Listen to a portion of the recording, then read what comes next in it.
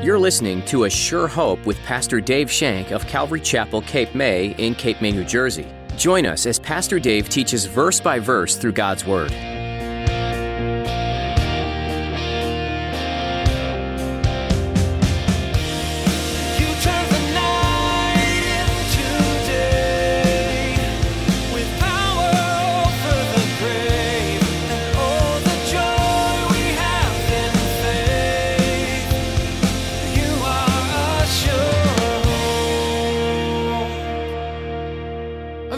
Of us is just like Peter. There's a little bit of Peter in all of us, you know? And there's a little bit of John in all of us too. Bring down fire on them, Lord. Bring it down now. A little bit of Andrew in all of us too. Bringing people to the Lord, showing the Lord's grace. There's a little bit of a Nathaniel in us too. Can anything good come out of Nazareth? We all have a little bit of these guys in us, and I think that's why he chose them. But his response, Peter's response, you will never wash my feet. You will never wash my feet. If Jesus were to come to you wanting to wash your feet, what would your response be? Today, Pastor Dave asks if your response would be similar to the Apostle Peter's, "You will never wash my feet." Would you be comfortable with this intimate act, or do you realize you should be the one washing Jesus' feet? Now, here's Pastor Dave in the book of John chapter 13 as he continues his message, The Sovereign Servant.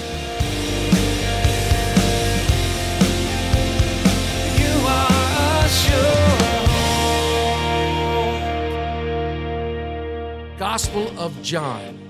We're still in chapter 13. Turn to the Gospel of John, chapter 13. We are going to be looking specifically at verses 6 through 11 in John 13. 6 through 11 in John 13. Let me read aloud if you will follow along silently, please. Then he, that's Jesus, came to Simon Peter. And Peter said to him, Lord, are you washing my feet? Jesus answered and said to him, what I am doing you do not understand now, but you will know after this. Peter said to him, you shall never wash my feet. Jesus answered him, if I do not wash you, you have no part with me. Simon Peter said to him, Lord, not my feet only, but also my hands and my head. Jesus said to him, he who is bathed need only to wash his feet, but is completely clean, and you are clean, but not all of you. For he knew who would betray him, therefore he said, you are not all clean. So after last week's study, I was coming across this biography of D.L. Moody that I was reading, and I want to open with a passage from that biography written by Gary Inrig. It's called A Call to Excellence. It's a biography of the legendary evangelist D.L. Moody. Let me read, if you will. A large group of European ministers came to one of D.L. Moody's Northfield Bible conferences in Massachusetts in the late 1800s. Following the European custom of the time, each guest put his shoes outside his room to be cleaned by the hall servants overnight. But of course, this was America and there were no hall servants. Walking the dormitory halls that night, Moody saw the shoes and determined not to embarrass his brothers. He motioned and mentioned the need to some ministerial students who were there, but it was met only with silence and pious excuses. Moody returned to the dorm, gathered up the shoes, and alone in his room, the world-famous evangelist began to clean and polish the shoes. Only the unexpected arrival of a friend in the midst of the work revealed the secret. When the foreign visitors opened their doors next morning, their shoes were shined, and they never knew it had been done by D.L. Moody himself. Moody told no one, but his friend told a few people, and during the rest of the conference, different men volunteered to shine the shoes in secret. And then he concludes with this. Perhaps this episode gives vital insight into why God was able to use D.L. Moody the way he did. Moody was a man of a servant's heart, and that was the basis of his true greatness. I love that. I love that. It's the epitome of what we started to study last week. And what came to my mind is when Jesus says, if you want to be the greatest, you must be the least. You must be servant of all. We began chapter 13 last week as the disciples and Jesus gathered for what would be known as the Last Supper, their last meal together. The other gospel accounts tell us that Jesus wanted to celebrate this Passover meal with his disciples, so they found a place called in an upper room, and they all gathered together. And upon entering the upper room, the disciples situated themselves around the table. So, what was the seating arrangement at Jesus' Last Supper? Well, we can find a few things out about the seating arrangement. Now, we can tell through Scripture where they sat. Scripture tells us where these guys sat. We know that John was close enough to lay his head on the breast of Jesus when he asked them, Lord, who was going to betray you? That's Scripture. We know that this is the seat of the host. This is traditionally the seat of the host. Jesus was the host of the dinner. This seat right here, well, that was the guest of honor. That would be the guest of honor. This seat over here, well, that was the lowest seat. Now, my question is, did Peter run in here and get this seat? Did he run in here before everybody and get this seat to make himself look good at Jesus, thinking that he would be the lesser of all and take the lowest seat? Well, we don't know. But you can see that they're not seated at a table like Leonardo da Vinci painted. They're not all together. They're not sitting in chairs because they didn't. They would lounge in pillows. This table would be very, very low, and they would have pillows where they could lounge on the table. It was seated there. And although the Bible doesn't directly state where people sat, from the things that I told you, we can deduce where they sat. We know that Jesus was the host who would sit in the second seat. That's a traditional place for the host. Judas probably felt he deserved the seat of honor. He held the bag. He probably thought he was paying for the dinner because he probably let the money out and made the arrangements of some right. So he would choose that.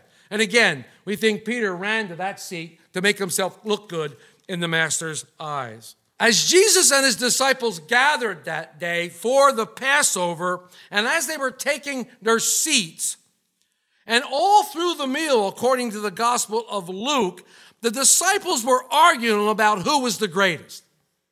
I wonder what that argument sounded like. I mean, this is where my mind goes, folks. I'm sorry. But I wonder what that argument sounded like. And maybe you can guess who said what.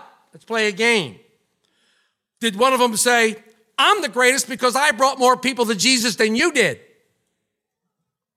Andrew? Oh, yeah? I'm the greatest because I'm more spiritually. Remember, I called him Christ, Son of the living God. And then they all chimed in, yeah, and then he called you Satan. One of them probably said, well, I'm the greatest because I'm the one he loves. And then they probably said, oh, yeah, Mr. Thunder and Lightning, fire from heaven guy. He even rebuked your mother. Maybe one of them said, well, he trusts me with the money. I'm sitting in the honored seat. I have to be the greatest. And then the other one chimed in, I walked on water. And they yelled back, yeah, and you sank like a rock. And so on, and so on. You know, I get with a group of pastors from now and then, and this sounds like what happens at a group of pastors' meetings, unfortunately. You meet these pastors, and the first thing they want to know is, well, how big is your church?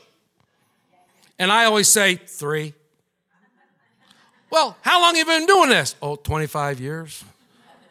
And it's only, they want to know how big their church is. They try to think that they're trying to compare. And we get in this fight of, who's the greatest? Well, you know what? I don't know. Only the Lord can decide. But Jesus heard this argument. He heard everything that was going on that day. He constantly heard this, and he knew what was in their hearts. But he never got disappointed. He never got upset. He never riled back at them. In fact, I believe that the entire time this was happening, he was sitting there smiling, shaking his head. I believe that when Jesus would say, oh, ye little faith, he was smiling and shaking his head. I don't believe he said it sternly. I believe he just kind of went, oh, ye of little faith. in a very short time, Jesus displayed such an act of humility that he gave these men an unforgettable lesson. And during this unforgettable lesson, it rebuked their selfishness and their pride just by the act in which he did. After supper was over, he got out, took his garment off, girded himself with a towel, took a basin, filled it with water, and began to wash their feet. Then he would dry them with the towel that was around his waist. As he made his way around the table, I bet you could hear a pin drop. See, they didn't have cell phones back then that would go off. I bet you could hear a pin drop. I bet all of them were sitting there like, what's he doing? No one would say a word. They were staring at him in disbelief. All except Peter. All except Peter. Now, laser, you can see when Jesus started, he probably went this way. He probably went this way. So as he was coming around, notice whose feet he would wash first. Then he would come around here, and he would finally get to Peter. As he was making his way around there, I'm sure Peter was getting more and more and more annoyed. He couldn't believe that Jesus, the Son of the living God, was washing feet. He couldn't believe that the master was going from person to person washing feet, and he was getting annoyed. He was getting angry. Why didn't they stop him from washing their feet? Why didn't somebody say something? How dare they? What's going on? I'm not going to let him wash my feet. There's no way. When he comes to me, I'm going to say something. I'm going to stand up and say something. Peter couldn't believe it. The Son of Man, the Son of God, taking the lowest place and washing feet. It was unheard of. Peter couldn't believe it. By the time Jesus got to Peter, got around here, don't know how long he spent with each person. By the time he got to Peter, Peter was ready. Peter was ready for him. He was ready. We pick that up in verse 6. Then Jesus came to Simon Peter, and Peter said to him, Lord, are you washing my feet? Maybe Peter thought that he was the greatest, and Jesus didn't need to wash his feet. We don't know what was going on in Peter's mind. Maybe he thought that Jesus was testing them again and wanted to see somebody stand up and say, Lord, don't wash my feet. Let me wash your feet. Maybe he was thinking those kinds of things. We don't know.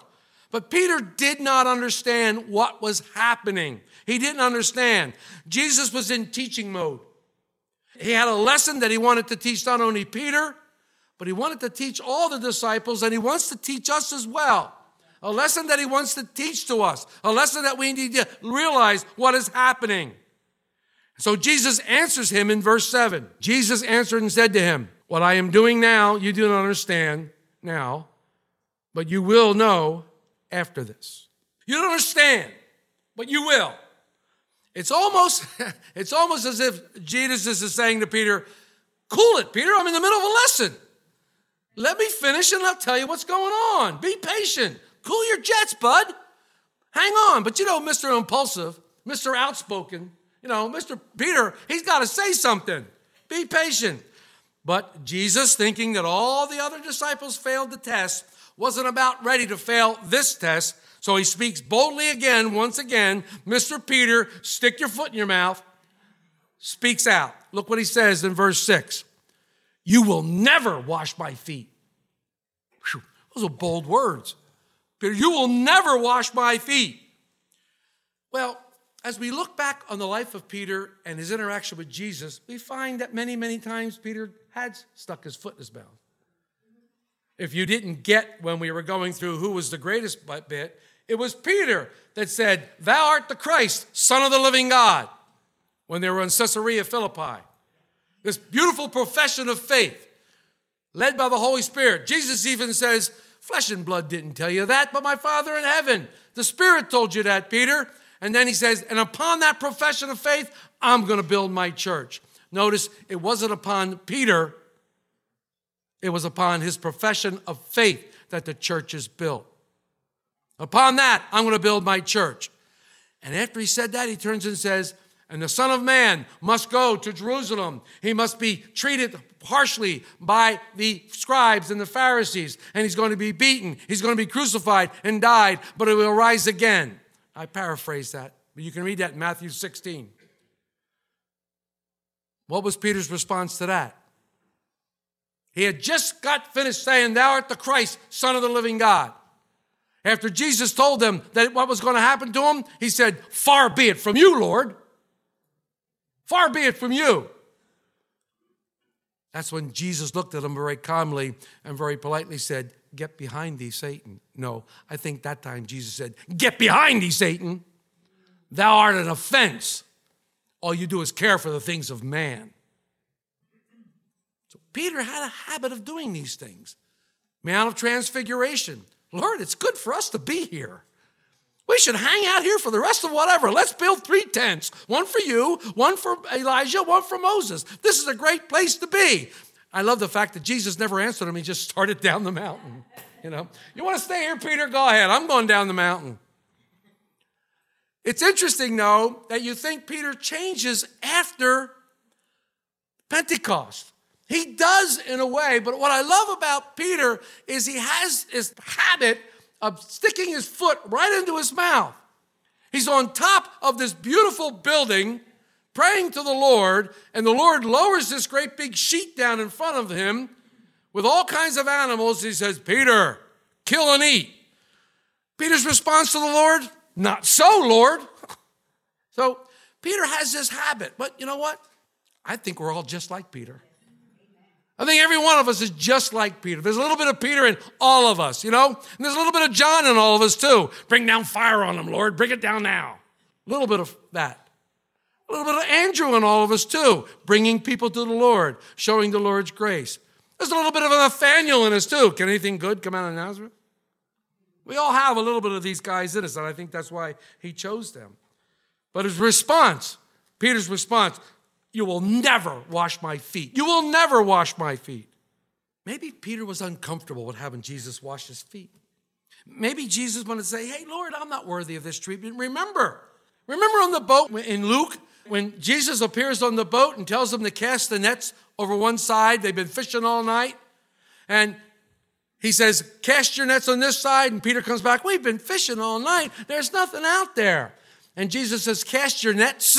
And Peter said, "Okay," but he cast one net.